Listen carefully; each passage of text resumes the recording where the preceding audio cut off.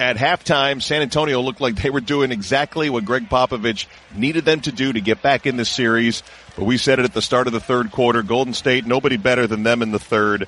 They win that quarter by 11. And then, JB, when they get going downhill, they're just too tough to stop. Too many weapons for the San Antonio team. The Spurs were absolutely perfectly on the blueprint to win this game the way they played at the half.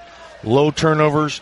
They kept Golden State off the fast break. They only gave up 6. They dominated the paint, 22-10. LaMarcus Aldridge was terrific. And then they started turning it over, and they let this team get on a run. And when they crank it up defensively and get open threes in transition, and this crowd gets involved, they're literally unstoppable. And Kevin Durant was terrific. Klay Thompson let the game come to him. When Iguodala's making open threes, they make 15 threes. They're really, really difficult to beat. I was going to say, hey, look, no knock on Andre Iguodala, but he's a sub-30% three-point shooter. Right. He had as many three-pointers as San Antonio had. That's not made good. 24 misses today.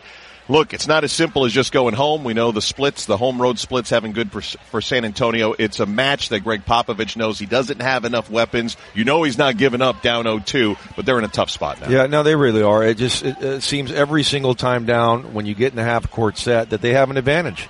Patty Mills tonight normally guards point guards. Now he's guarding Klay Thompson, who's a 2-guard, who's running off double and triple screens, and he has to chase him, and he's getting screened, and he doesn't know how to play that.